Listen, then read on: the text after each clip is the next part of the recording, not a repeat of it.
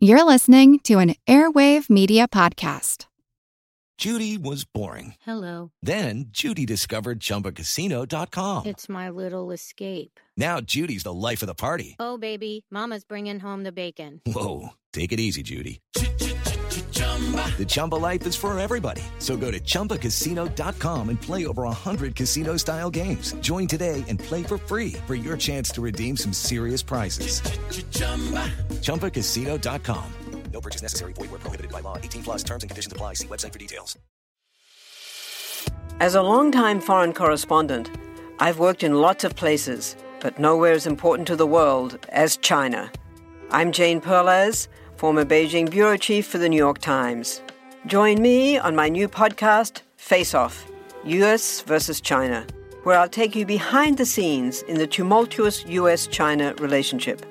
Find Face Off wherever you get your podcasts.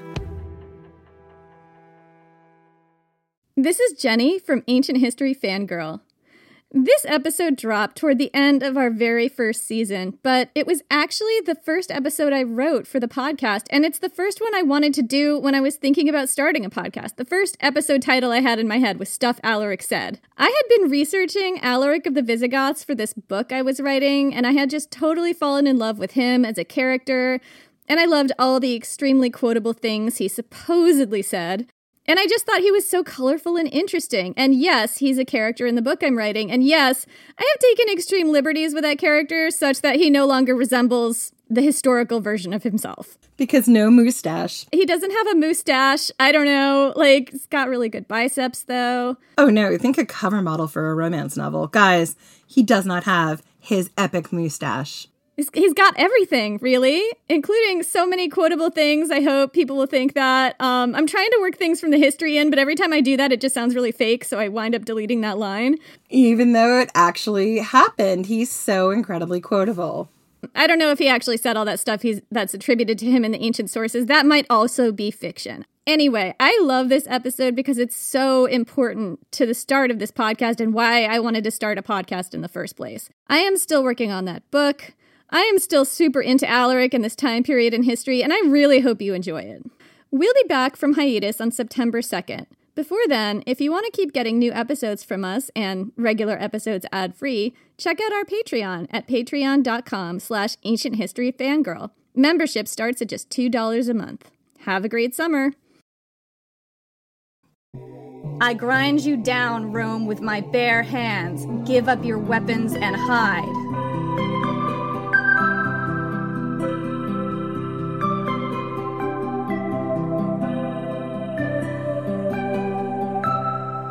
You are a senator in a city under siege. The siege has been going on for months. Beyond the city walls lurks the enemy. Thousands of violent barbarians who would just as soon rip your limbs off as look at you. No one can enter or leave the city without their blessing. Only a few meters of thick stone separate them from you and everything you love. Sometimes you hear them outside, their shouts, their bloodthirsty threats, their songs and battle cries. Your city was breached only once, 800 years before. These walls will never fall, you reassure yourselves, but the besiegers know that they don't have to bring the walls down to put you on your knees. Your wealth and your rank do not protect you from starvation. When hunger stalks the streets, you suffer along with the poorest. Finally, the great barbarian leader is ready to negotiate. You and your fellow senators leave the city under heavy escort, pass through a camp of mud and chaos. The barbarian leader receives you in his tent. He has ravaged the countryside over and over, led hundreds of thousands in murder and pillaging. Wherever he walks, he trails destruction and death in his wake. He wears the scarlet cloak of the Roman military and torques that signify his rank as a Gothic king. His hair is long, and his mustache is fearsome. He speaks better Latin than you do. He brushes aside your attempt to negotiate. He has only one price, and it's everything you have, everything of value in your entire city, and every barbarian slave. You try to appeal to his reason and his compassion. Nothing works. Finally, you plead, "If such, O king, are your demands, what do you intend to leave us?" "Your lives," Alaric replies. On August 24th, 410 AD, Alaric and the Visigoths sacked the city of Rome. Before he sacked it, he starved it. Before that, he went toe-to-toe with the Roman Empire for 15 years, uniting disparate tribes, holding a people together, and achieving more against Rome than any barbarian leader before him. He didn't get what he wanted, but some would argue he achieved far more than he aimed to. This is his story. I'm Jenny Williamson. And I'm Jen McMenemy. And this is Ancient History Fangirl. So Jen, I'm going to start us off with this quote. I love this quote, and I'm going to see if I can handle the Latin, okay? All right. Remember, my Latin is now God, I haven't done Latin since high school, so I probably can't help you. Tetero Roma manu nuda date tela latete. I grind you down, Rome, with my bare hands. Give up your weapons and hide. Wow, that is chilling, Jenny. Where did you come up with that quote from? So one of my oldest friends is a Latin teacher, and several years ago, she was hanging out at my parents' house in Vermont, and she wrote this quote down for me. I have this memory of her scribbling it on a napkin, although she might remember it differently. And this quote, she told me it was Alaric of the Visigoths, the person who sacked Rome, and I was completely just... Wait. Hold on. Alaric of the Visigoths, as in Jenny Williamson's historical boyfriend. Are we going to do an Alaric of the Visigoths episode? That's what this is. This is the actual Alaric of the Visigoths episode. All right, guys, get ready. It's going to be Fangirl City in here. So my friend Minette introduced me to Alaric. She scribbled this quote down on a napkin or something, but it just started this years-long obsession for me. It was so vivid, and I feel like most people know that Rome got sacked toward the end of the empire, and a few people know that the people who did it were the Visigoths, because that sounds really badass. And of that few, maybe a fraction know that their leader was a man named Alaric, but to a lot of people, he's just a footnote in history, not like a towering name like Caesar or Augustus or Spartacus or one of those really recognizable names from ancient Rome. And here's the thing, he should be, because he's so fascinating. I mean, he really is fascinating, Jenny. I didn't know anything about him until you introduced me to your historical boyfriend. Holy Hannah in a hoop skirt, his life was amazing. His life was fascinating. As soon as Minette wrote this down, I was just completely hooked, and I just started to read more about him, and every time I read about him, he just completely leaped off the page, and he had some really interesting quotes, and I kind of scattered them throughout, he was very quotable, and he just had such a strong personality just reading about him. You know how you meet somebody sometimes, and you feel like, oh my gosh, who are you? I have to know you. That's totally how I felt about Alaric. Yeah, I feel like if poor Alaric was alive right now, you would totally be a stalker. No, I've been stalking him through time. Alaric was a king without a kingdom. He kept together a people caught between a rock and a hard place, the Huns on one side and the Romans on the other. His kingship was an elected position. He had to persuade, not command, and he must have been super good at it because he lost all the time, but people still followed him. Alaric was a super complicated person. He was an enemy of Rome, but he was also a big fan, and some would say that he didn't actually want to sack the city. He just found himself in a position where not sacking it was not an option. And I have been dying to tell this story. In fact, Alaric's episode was the first one that I researched for this podcast. I think we can safely say Alaric is the reason we have this podcast. Yeah, I think that's probably true because I imagined having an episode called Stuff Alaric Said. She did, and I was like, well, I think there are probably other people besides me who'd be interested in hearing Alaric's story. And here we are, guys. Strap in, here we go. Alaric I was most likely born on an island at the mouth of the Danube called Puce Island, sometime between 370 and 375. It is located in present-day Romania, and the name comes from the ancient Greek word that means pine tree. He was a member of an ancient Gothic royal family, the Balthi, from the Tervingi Goths. The name means either the bold men or the bald man, depending on who you ask. Not a lot is known about his childhood. Who his father was is up for debate, although it was probably one of several known Tervingi chiefs. But, based on where and when he was born, he probably lived through the Gothic War, which took place between 376 and 382. For the entirety of Alaric's life, his people were being ground to a pulp between two opposing, more powerful forces, the Huns and the Romans. This was the engine that drove him to eventually sack Rome, that and his own slighted ambitions. In the summer of 376, Alaric could have been anywhere from a year old to about 6. A group of Huns swept in and pushed the Goths living along the border with the Roman Empire up against the Danube River. And this would have been an extremely traumatic event. The Huns would have slaughtered whole families and enslaved any survivors. The scholar Jerome wrote an eyewitness account of a Hun invasion around this time. Behold, the wolves, not of Arabia, but of the north, were let loose upon us. They filled the whole earth with slaughter and panic. By their speed they outstripped rumor, and they took pity neither upon religion, nor rank, nor age, nor wailing childhood. Those who had just begun to live were compelled to die, and, in ignorance of their plight, would smile amid the drawn swords of the enemy. Wow. So, fleeing that brutality, between 90,000 and 200,000 Gothic families, warriors, women, children, the elderly, were pushed up against the Danube River at the border of the Roman Empire at the time, seeking refuge. This was a problem and an opportunity for the Roman Empire. A problem because suddenly hundreds of thousands of nominally friendly, possibly hostile refugees were now inside the empire's borders, many of them armed men. But if they could be pacified, the empire could conscript the men into the army, and the existing Roman army was already overtaxed. What it needed, Jenny, was manpower. So, the Emperor Valens gave permission for the Goths to settle inside the empire. They were ferried across in hollowed-out tree trunks and other makeshift boats. 90 to 200,000 people ferried across a high, rushing river swollen from rain in hollow logs. Unsurprisingly, a lot of people drowned. I mean, that's insane. I know. Can you imagine the chaos? No, I just can't imagine getting... First off, I can't imagine, where the idea to, hollow out a tree log came from. Why would you not just make a raft and tie a bunch of them together? It just doesn't seem practical. Probably what happened was they ran out of wood, they ran out of boats, they used all the boats, and there were still more people who needed to come across. I mean, this was probably an act of desperation, the fact that they were resorting to tree trunks. Yeah, I'm just trying to think of how that would even work. But besides the point, it's just insane what they went through. The poor refugees. Right, because they'd already been attacked by the Huns, and these were the survivors from that. Yeah, and they had nowhere else to go. I mean, they had to make some sort of uneasy peace with the Roman Empire. Otherwise, there literally would be nowhere for them to go. They couldn't go back. The Huns had taken everything they had. Exactly. So the Roman Empire put them in basically a refugee camp. The ones who survived the crossing were housed in camps along the southern bank of the Danube while they waited for the empire to resettle them. So the plan was that the empire would send food while they waited, but a lot of that food didn't get to the refugees. Corrupt Roman soldiers sold it off. And for a while, the Goths were so desperate, they were selling their children into slavery for food. The going rate was 1 dog for the stew pot, 1 child for the slaver's block. That's just heartbreaking. I say this a lot when we talk about things in ancient history, but I mean, my heart just aches for making that decision.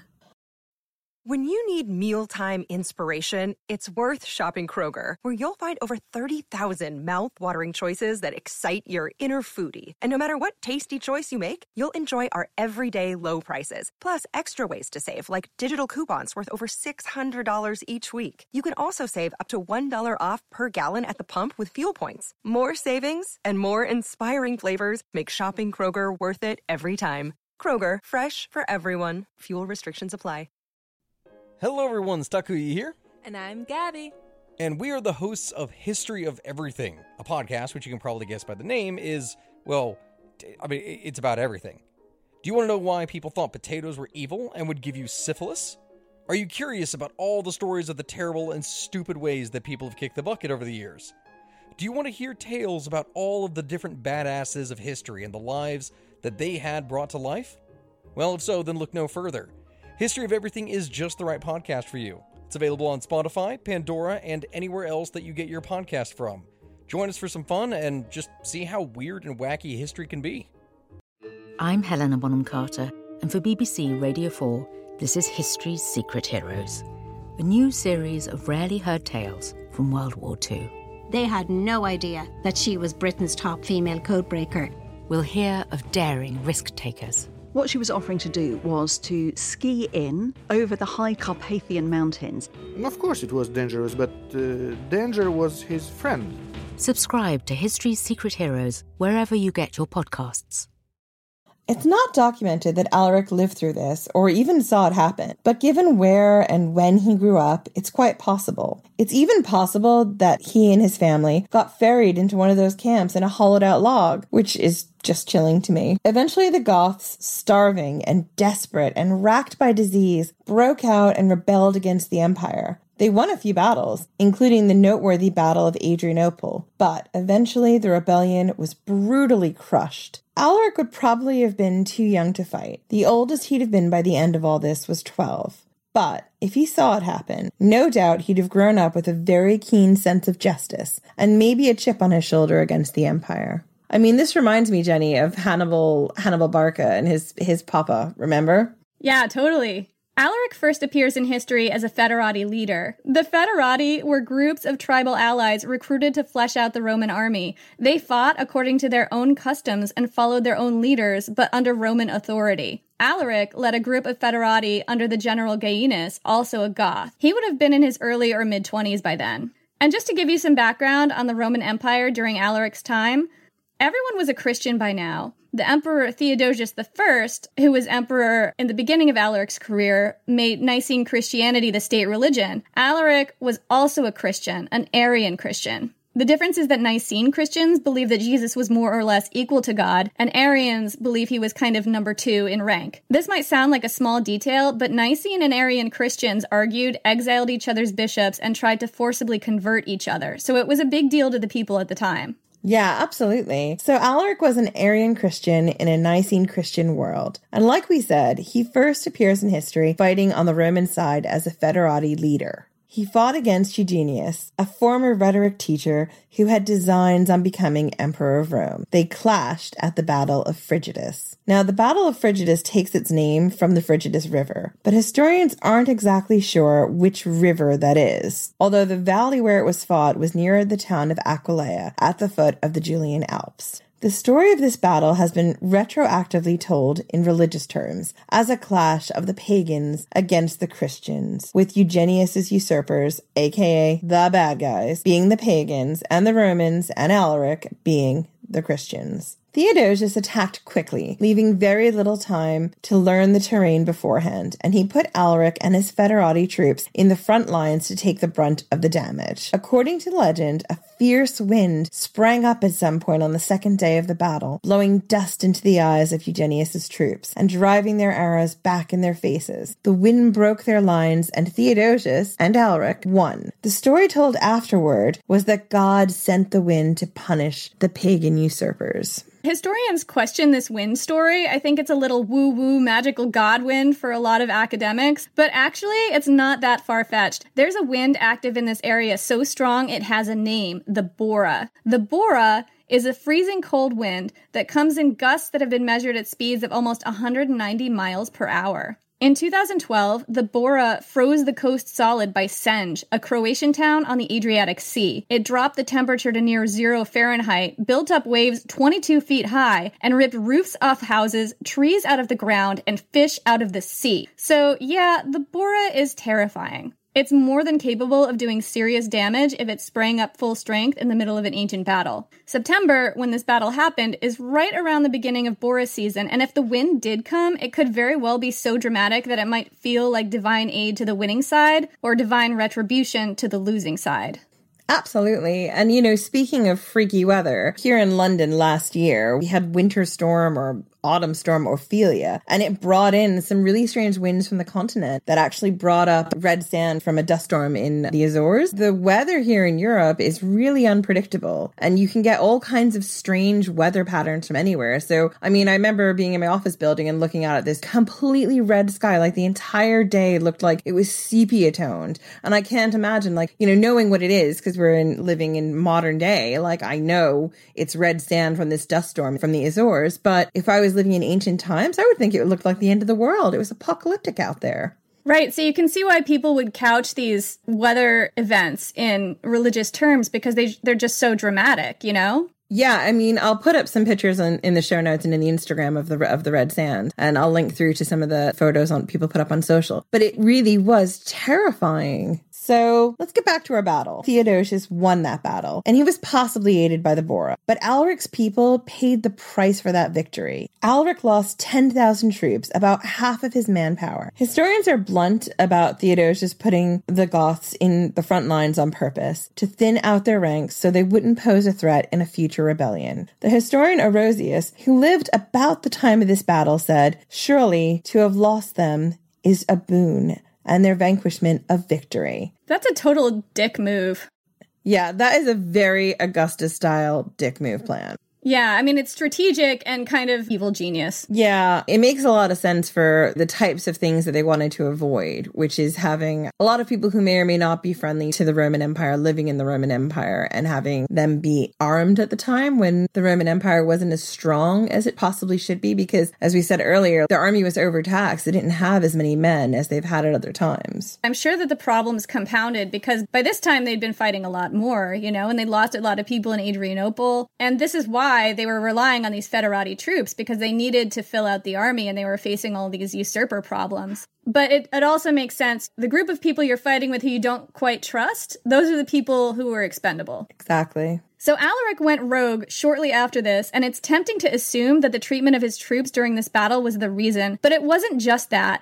And contrary to the conclusions people jump to based on the fact that Alaric actually did sack Rome, he didn't set out to completely destroy the Roman Empire. The Goths were largely Romanized by then. They served in the Roman army, and a lot of them were Roman citizens. Many of them were slaves, but some served at the highest levels of Roman society. Stilicho himself was a Goth, and for a while, he was the most powerful person in the Western Roman Empire, except for maybe the emperor himself. So, with all this alleged social mobility, why did Alaric turn against the empire? If it wasn't because of this crappy treatment, what did Alaric want? One surprisingly simple answer is this: a promotion. I'm just gonna say this. Alaric's gotta get paid, guys. Well, he also wants that title. It's not, it is the money, but it's also the title. He did all the things he should do to be a Roman general. Turning against the empire is kind of like a big mark against him on his resume, I guess. Well, I mean, Caesar did it. Yeah, but Caesar also got ganked. So... I mean...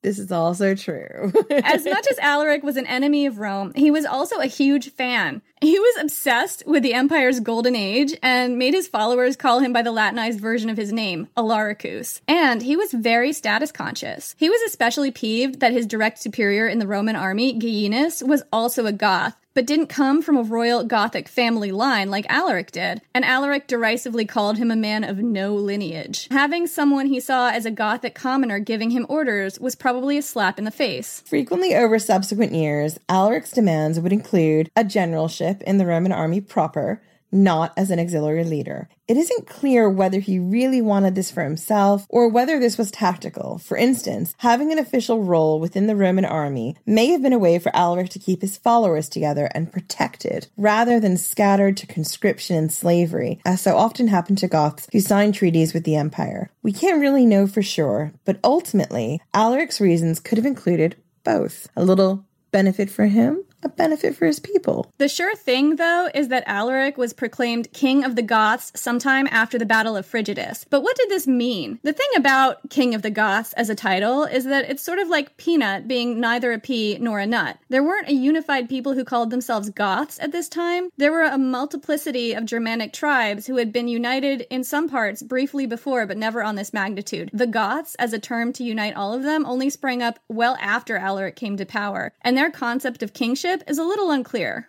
In Alaric's case, it appears to have been an elected position. Alaric was probably chosen from among the elite families of the Trevengi, the tribe he would identify himself as, rather than Gothic, because as we've already said, most Gothic peoples went more by a tribe affiliation than by the term Gothic. I mean, possibly because Gothic was a term that the Romans gave them anyway. So some accounts say he would have been raised on a shield when he was made king. That's the only detail we have about how this happened, but I really love the idea of him just being held up crowd surfing on a shield, don't you? Yeah, it's pretty awesome. Alaric, made king by crowd surfing on a shield. Shield crowd surfing Alaric. I'm picturing it right now. Can you see it right now? I can see it right now. I'm using my imagination. Really epic music. Yeah, there's a cloak flying in the wind. He's got his mustaches out. The giant Germanic mustaches. There's a giant crowd of people. Ah, it's beautiful. Can you see it, Jen? Can you see it? I can see it. I'm just taking this moment to fangirl, guys. Hang on. And back. It was a beautiful moment. Thank you for sharing that with me. And thank you for sharing it with us. Always. Alaric wouldn't have called himself a king. His followers may have called him Rex, which is related to the Latin word rex, but the Goths tended to use this word more to mean leader of men or distinguished rather than ruler or monarch, which is the meaning of the Latin word. His name itself may have been a title. It comes from the Gothic word Alarix, meaning supreme ruler or king of all. Notice the Reichs in the title, and you can see this pattern repeating in the names of other Gothic kings too, like Athanaric, Munderic, Arioric, in which case, what his original name was is anybody's guess. I'm going with Conrad, Jenny. Conrad? Conrad. Conrad. I mean, I doubt his mother named him king of all right at birth, you know? I mean, it's a little bit grandiose for a baby.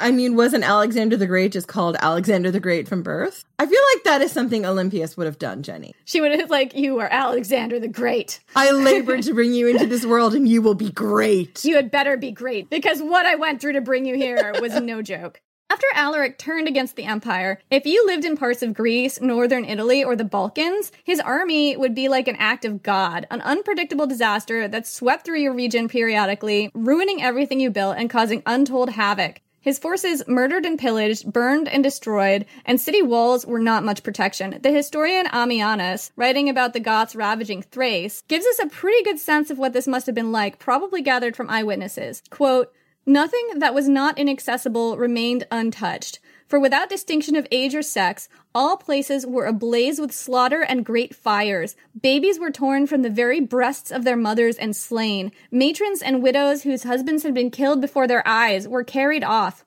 Boys of tender or adult age were dragged away over the dead bodies of their parents. Many older men, lamenting that they had lived long enough after losing their possessions and their beautiful women, were led into exile with their arms pinioned behind their backs, weeping over the glowing ashes of their ancestral homes." Again, I'm just going to say it second time this episode, but this is absolutely heartbreaking. I know the Romans and everyone else who Alaric was pillaging weren't his favorite people, but the devastation he's wreaking upon them is just heartbreaking. Two wrongs don't make a right, Alaric. Exactly. Alaric ravaged Greece and Macedonia so badly that eventually the empire cut a deal with him. They said, "Cut it out, Alaric, and you'll get what you want.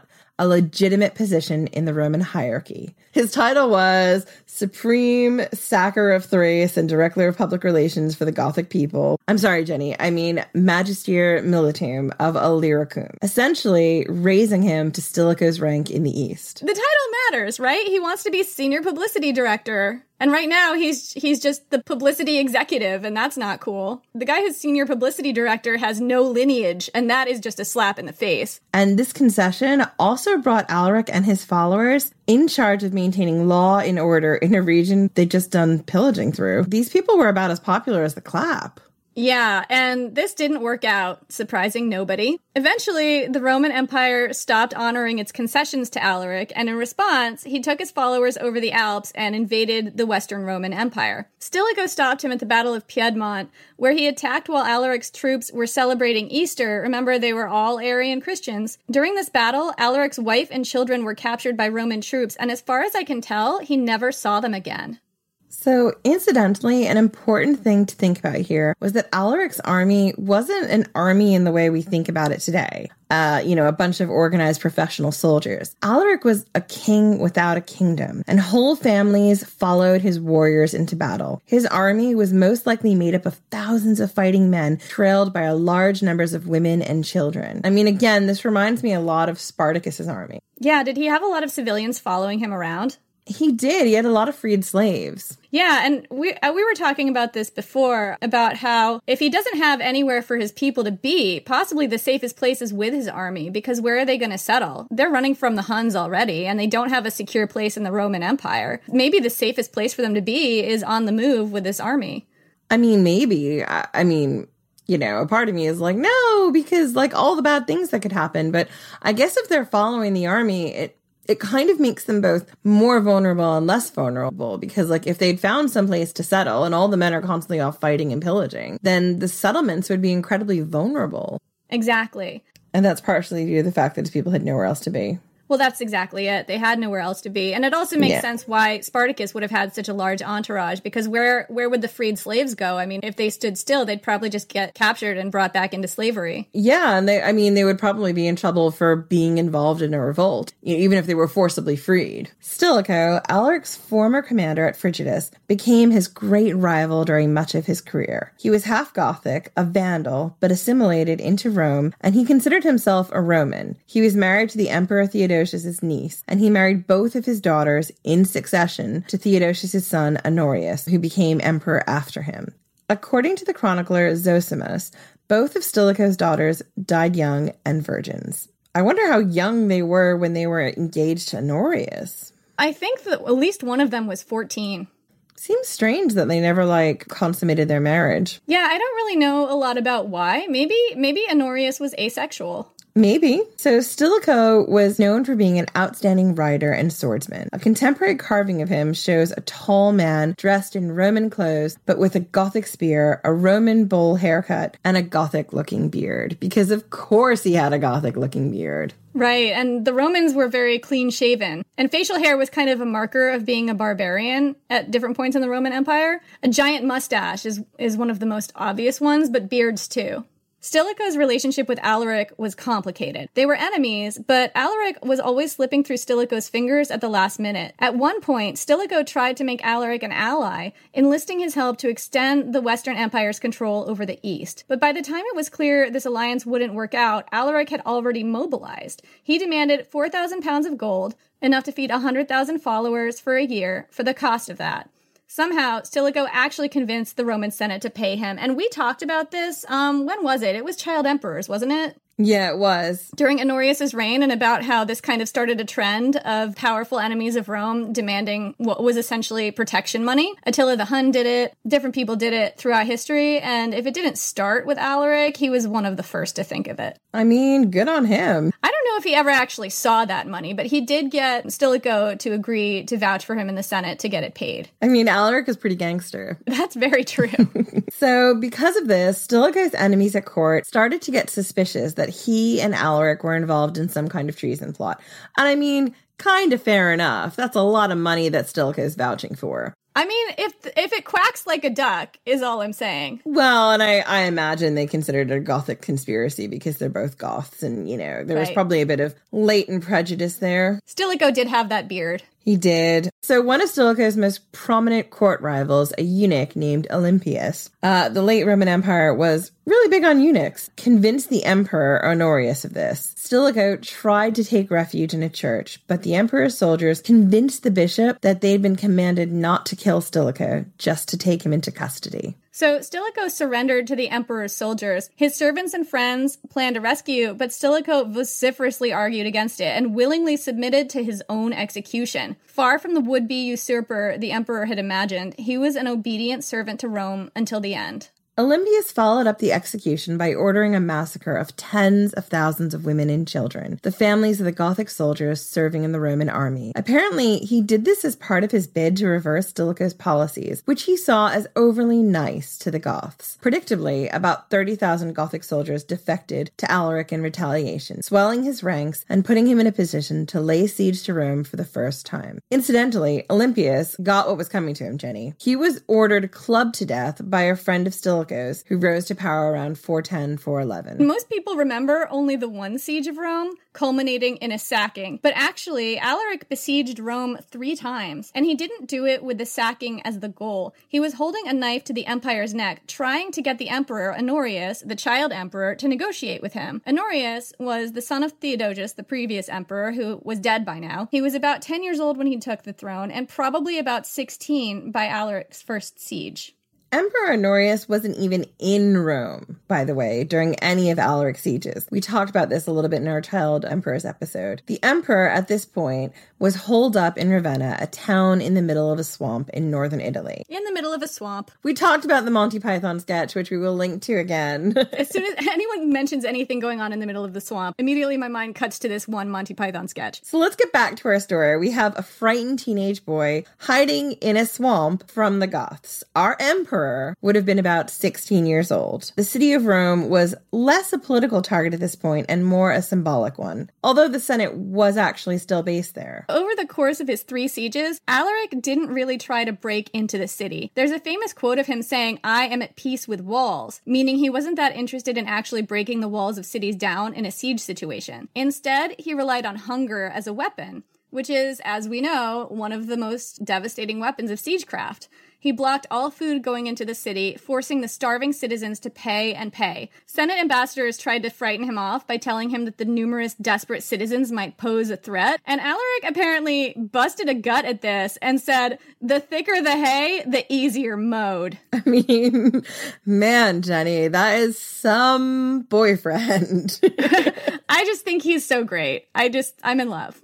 So at his first siege, Jenny's boyfriend, Alaric, demanded a king's ransom just to go away. He wanted all of the silver and gold in the entire city, plus all the other riches and every barbarian slave. According to Edward Gibbon, the senators he was negotiating with hesitated at this demand and said, "If such, O king, are your demands, what do you intend to leave us?" "Your lives," Alaric replied. Eventually, Alaric scaled back his demands to a princely 5,000 pounds of gold, 30,000 pounds of silver, 3,000 pounds of pepper, 3,000 hides dyed scarlet, 4,000 silken tunics, and 40,000 Gothic slaves. The fact that the hides had to be dyed scarlet stuck out to me, and I was just like, why scarlet? And it turns out that scarlet clothes were a symbol of power and wealth in the ancient world since at least the 8th century BC, when the ancient Assyrians and later the Persians made red dye from the Armenian cochineal, which was a kind of bug. Yeah, and I think it was quite an arduous process to do, and that's why it cost so much money to get things dyed scarlet. Right. So the Romans got their affinity for red-colored clothes from the Persians, as Jenny said, one of their great enemies. But the Romans were always appropriating things from their enemies. You know how the Carthaginians, what they did best was hire outside help, and I think one of the things that the Romans did best was appropriate. Yeah, exactly. In the Roman Empire, red was second only to purple in terms of high-ranking colors. Officers in the Roman army got to wear scarlet cloaks, and the word coconatai, or people of red, was a kind of catch-all term for high-ranking people. So Alaric got his red hides, his tunics, his money, and his spices, and he secured the release of 40,000 Gothic slaves. What he didn't get was that pesky title, Jenny. Right, he did not get to be senior creative director of the Goths. No, he didn't get a title, so he's got to keep going, because he also didn't get his homeland. So he besieged the city again. This time, Alaric demanded a number of things: a yearly payoff in gold, land for his people, large amounts of food supplies to feed them, and, as always, a title. Because, man, he's literally going to burn your city for a promotion, a title change. It's not that hard, you guys. Just call him something. Call him, like, regional manager or something. Call him regional director of Roman Gothic relations in Thrace. He'd be the worst regional director of Roman Gothic relations in Thrace ever, because all he did was pillage. I know, but essentially that's the job they gave him. They're like, we're going to give you a generalship of the people you've just been pillaging. Have fun with keeping law and order. So what Alaric asked for was yearly payoff in gold, some land, large amounts of food supplies to feed them, and as always, that title. The land allocation that he asked for was particularly worth noting, as it would have given him control over Ravenna and the roads through the Alps, which would have put him in control of basically everything going in and out of the whole Western Empire. So Honorius said no to this, and I mean, for the reasons Jenny just said, that sort of seems like the right call. Surprising no one. Yeah, this surprised no one. But Alaric did a surprising thing. He significantly scaled back his demands, asking only for some land in a politically insignificant place and as much corn as the Romans felt like giving him. I mean, talk about lowballing. Right? And incidentally, food supplies, I keep seeing this translated as corn. And I did some looking into this because I was getting really confused as to why a New World crop keeps showing up in 400s AD Europe. And the word corn here is used to refer not to actual corn, but in British English, the word corn means any cereal crop, including wheat or rye. Did you know that, Jen? No, I didn't know that. That's total news to me. Yeah, it's news to me too. Can live in a country for over a decade and still not know all the things. All the Britishisms. All the Britishisms. I get new ones every day. I like it. Yeah. It's not clear why Alaric scaled back his demands so much. Chances are that he was under pressure from his own chieftains to strike a deal. His people were bored and hungry and impatient for an opportunity to plunder. The land around Rome was probably ravaged, and food was likely running out for the invaders as well as the besieged. It was clear that Alaric wanted this to work. For whatever reason, though, Honorius said no to this too. So this is around the point when Alaric just got fed right up and went and sacked Rome. Hello, everyone. You may recognize me as Gabby from the History of Everything podcast. And my name is Brenna, and you don't recognize me from anything yet. Together, we're two scientists who explore all of the weird little questions and conspiracies of the universe in our new podcast, Mystery of Everything. Everything has an explanation. We hope. That is what we're here to figure out. We will dive into the science behind many popular conspiracy theories, such as vaccines causing autism, flat earth theory, and was the moon landing fake? And if so, why the heck would anyone even do that? But it's not just conspiracies. There's a lot of cool mysteries that we will attempt to use science to explain, such as near-death experiences, what made the Vikings go berserk, and can I control my co-host with MK Ultra? Wait, what? Anyway, make sure to check out the Mystery of Everything podcast everywhere where you find your podcasts. The siege beforehand was brutal. Alaric, like we said, was known for using hunger as his main weapon in siegecraft, and it was a very powerful one. He kept food from moving into the city, and the people starved. Some accounts say they were reduced to cannibalism by the time the siege broke. Jerome, our historian who gives us eyewitness accounts of Goth attacks, mentions that mothers were reduced to eating their own infants so that, quote, the belly received again what a short time before it had given forth. Disease ran rampant, and because the cemeteries were all positioned outside the cities, no one could bury their dead, so corpses piled up in the streets. So the upper classes weren't sheltered from the effects of the siege. Some accounts claim slaves opened the gates to the Goths, while others say it was a noblewoman named Proba who ordered it done. One thing the contemporary sources note is that by sacking standards of the times, Alaric was surprisingly easy on Rome. Maybe it's because he was a fanboy. So this is the kinder, gentler sacking theory. According to contemporary Christian writers of the time, like St. Augustine, Alaric forbade his followers from attacking Christian churches or anyone who took shelter in them. There are lots of stories about barbarian hordes refusing to take gold consecrated to the church, escorting holy women to protected sanctuaries, and sparing people who impressed them as particularly pious. How much of this is true is up for debate. It's clear that the siege was not without its horrors, though, and personally, I'm with Dan Carlin. He talks about this in his Thor's Angels episode, which is super good. It's really, really hard to believe that the Goths doled out the kinder, gentler sacking as reported by Christian writers, whose agenda was to demonstrate how merciful Christians were, even barbarian Arian Christians sacking a town.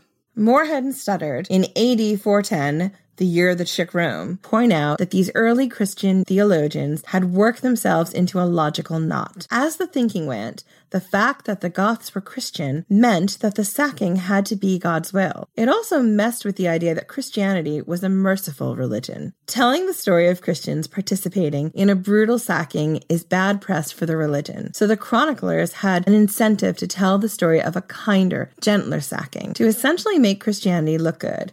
And you know, Jenny, this reminds me a lot of, do you remember Agora when we watched the film Agora? There's a really good movie, Jenny and I watched it a couple of years ago, called Agora, which is about Hypatia, who's a brilliant female mathematician in Alexandria. And the film leads up to the point wherein the Christians burn the library at Alexandria. And I didn't know that the Christians burned the library of Alexandria. It was a total surprise to me. I grew up in a very Christian household. And you can see how through history, or at least the history I was taught as a kid, it kind of got glossed over. The fact that like Christians were sacking civilized cities. You can see the same thing with this wanting to present it as a gentler siege, when actually what you had going on was a massive culture clash. I think the interesting point here is how unstable Christianity was in its early days. And I don't really know that much about early Christian history, except for the stuff I've learned about kind of tangentially through learning about Rome. But it does seem like at this time, Christianity would have been in a vital point in its history, and they're trying to build it up as a religion that does things differently, you know, and to have a bunch of Christians sacking one of the most quote-unquote civilized cities of the ancient world, that doesn't look good for Christianity if you're trying to interpret it from some kind of religious perspective. So I can see why everyone was kind of desperate to spin it a certain way. So there's actually both historical and archaeological evidence that the sacking was not quite this kind and gentle, though. Archaeologists found coins in the Roman Forum from the same year as the siege melted into the floor from a fire. And Edward Gibbon describes the sacking this way. A cruel slaughter was made of the Romans, and the streets of the city were filled with dead bodies, which remained without burial during the general consternation. The despair of the citizens was sometimes converted into fury, and whenever the barbarians were provoked by opposition, they extended the promiscuous massacre to the feeble, the innocent, and the helpless. At their entrance through the Salarian Gate, they fired the adjacent houses to guide their march, and to distract the attention of the citizens. The flames, which encountered no obstacle in the disorder of the night, consumed many private and public buildings. And that sounds like a more realistic picture. The sack started on the 24th of August, 410, and it lasted only 3 to 6 days, depending on the source. Alaric had to sack Rome. His followers were impatient and hungry, and he had to bring them some reward. It was what they'd been holding out for. Remember, Alaric's kingship was one of persuasion, not tyranny. And if the empire wouldn't meet their demands, then they had to take their own payment out of its hide. But the sacking wasn't exactly a Gothic victory. Alaric's next bid was to get his troops across the sea to Africa, there to cut off the grain supply to the entire Roman peninsula. A storm sank many of his ships, killing a large percentage of his army,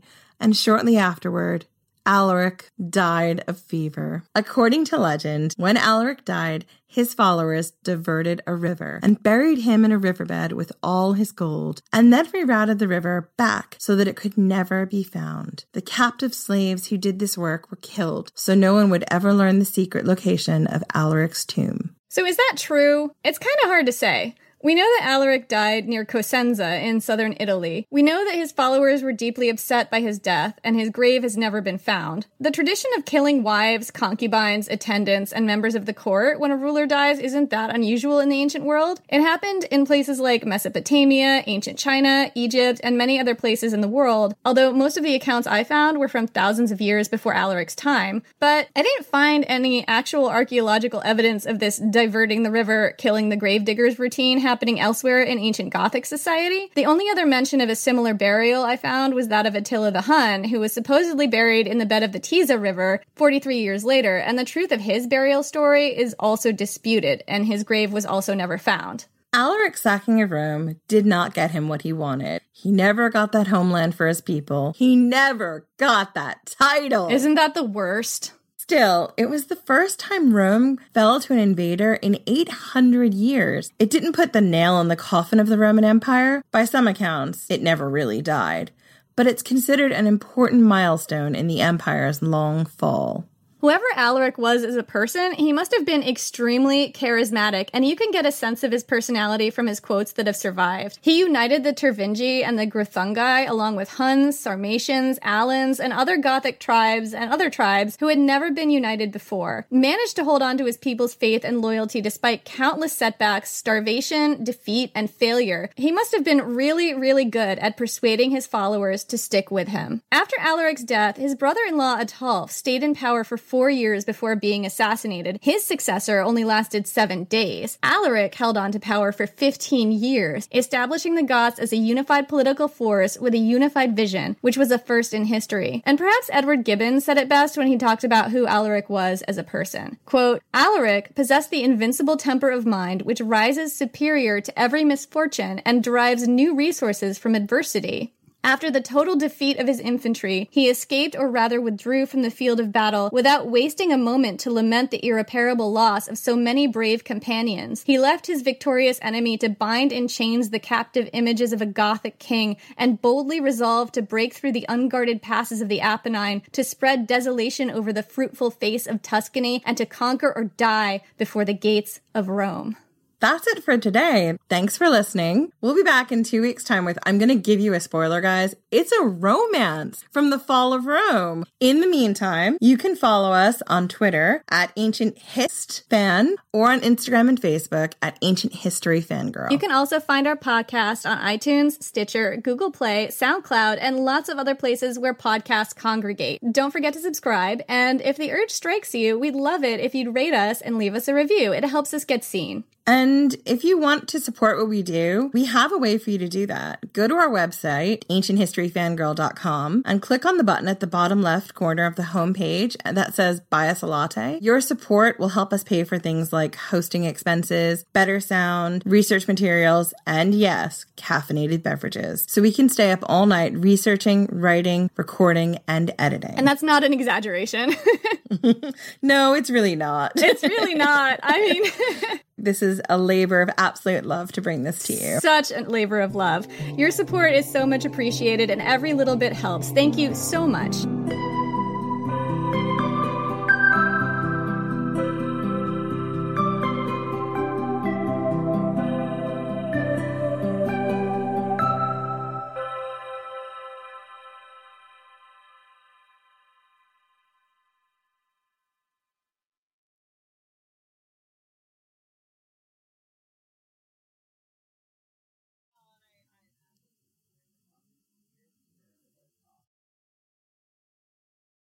Step into the world of power, loyalty, and luck. I'm gonna make him an offer he can't refuse. With family, cannolis, and spins mean everything. Now, you wanna get mixed up in the family business. Introducing The Godfather at ChumbaCasino.com.